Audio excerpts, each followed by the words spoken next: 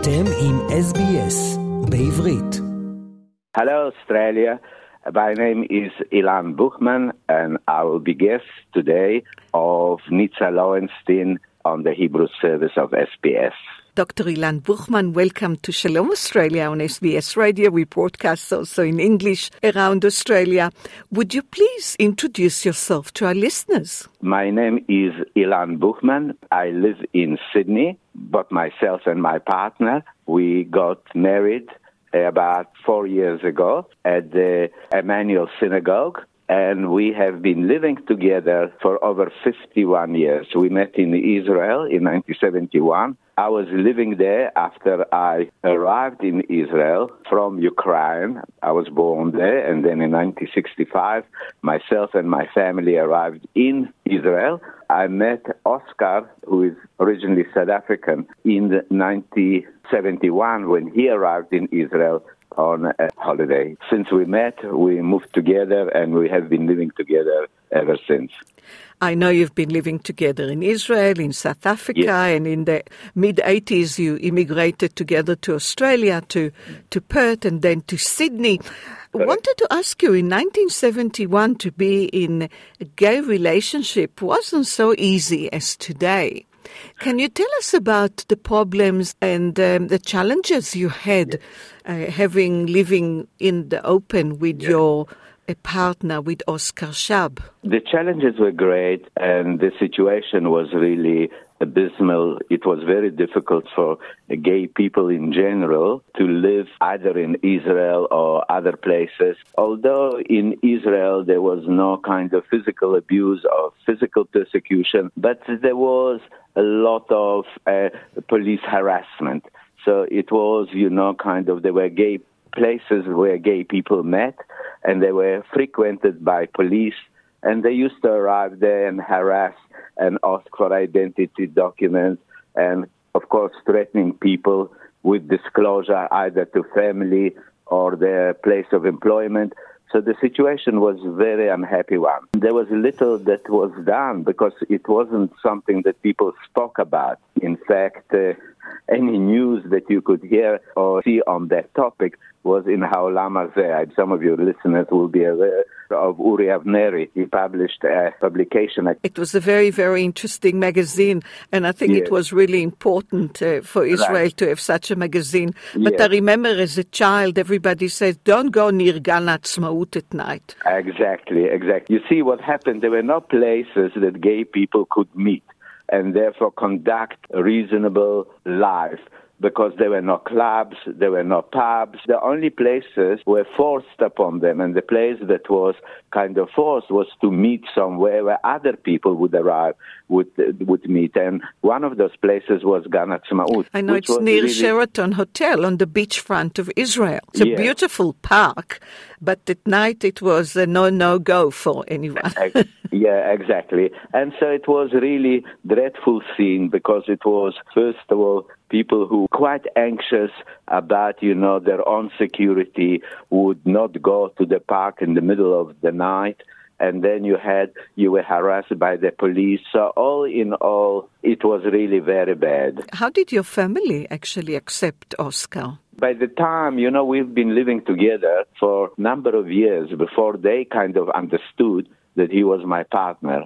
He was presented, that he was my flatmate, that we kind of lived together because it was cheaper to rent the flat together and so on and so on. By the time it came to a disclosure, they already knew him. So it was really mostly dealing with the trauma of it because they knew him as a person I was sharing the apartment, and suddenly he came out as a person that he was sharing my life. It was a relatively short period because we lived a very decent, very acceptable life. Of course, as the time went by, they were very accepting of our relationship. And of course, it's much easier now because it was not only they personally changed because of the passage of time, but also the events around the world change, and there is much more acceptance. And of course, in Israel, which is Tel Aviv, is known and accepted as the gay capital of the world.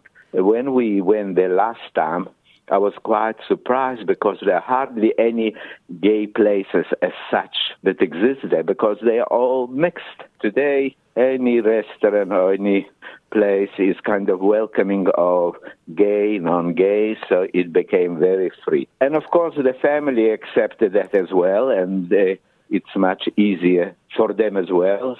I think that what you told me before, I think it's quite an interesting story, that you were living in South Africa with Oscar and your brother came from Israel to visit, and he was absolutely in a shock when you said that when he discovered that he's not just a flatmate. Well, as I mentioned, that we lived in a very small flat with one bedroom, and when he arrived to visit me and he saw the one bedroom and two of us, so he couldn't understand. So, of course, I had to tell him, and he took it very badly. In fact, he had to be consulted and pacified by Oscar's sister because he wanted me to pack the suitcase and to leave with him to Israel straight away. Of course, that did not happen, but I understood from my sister-in-law that when he came back to Israel, he was very upset, and he made an appointment to see a psychiatrist, continued to see the psychiatrist for a while. And I must say, frankly, the psychiatrist really helped him to accept the situation and to see it as something that's part of the family that one has to accept, and you can't fight it. We are talking to Dr. Ilan Buchman, and you are listening to SBS Shalom Australia with Nitza Lowenstein. Ilan, I think that, first of all, you were very lucky that you met your partner really at a young age, and you had such happy relationships since 1971, and only 4 years ago you managed to get married. Can you tell us about your wedding? It was, as they say, my full-set Greek wedding. They had a movie like that. Yeah. This was a similar wedding for both of us. We just felt that it would be nice to have a big wedding that we could really invite all the people that we knew. We had about 180 people, both in the synagogue, and then subsequently we had a party. So we celebrated well.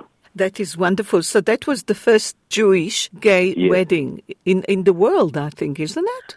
Yes. Legal Jewish gay wedding. Yeah.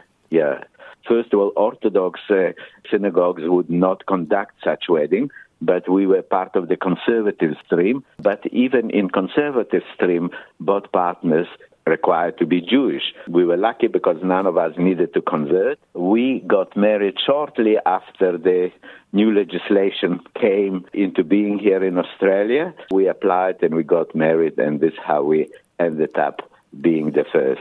Dr. Ilan Buchman, you contributed a lot to the Jewish community in Sydney. You're no doctor of medicine. You've got PhD in social work. And as a social worker, you worked for almost 20 years for Jewish Care in Sydney. That is correct, yes. When we arrived in Sydney, I took the position of senior manager in child and family welfare. I retired from my full-time position, but I then continued in a casual position as official visitor with Long Bay Prison Hospital. Wasn't it a documentary made about you and about your partner, Oscar Shab? Yeah, that's correct. Plus 61 invited an Israeli documentary filmmaker to record, our wedding. And then from that wedding, she is actually a well-known Israeli movie director. She suggested that she'd like to make a movie of our relationship, which she started doing. It was a long process, interrupted by COVID, but luckily it was all completed and it has been shown in many places. It started with Gay Film Festival in Melbourne. Subsequently, it moved to Gay Film Festival in Sydney, and then it was at the Jewish Film Festival here in Sydney. And ever since, we have been invited, to present our story. Dr. Ilan Buchman, thank you so much, and lots of happiness with Oscar. רוצים לשמוע עוד סיפורים? האזינו דרך האפל פודקאסט, גוגל פודקאסט, ספוטיפיי, או בכל מקום אחר בו ניתן להאזין לפודקאסטים.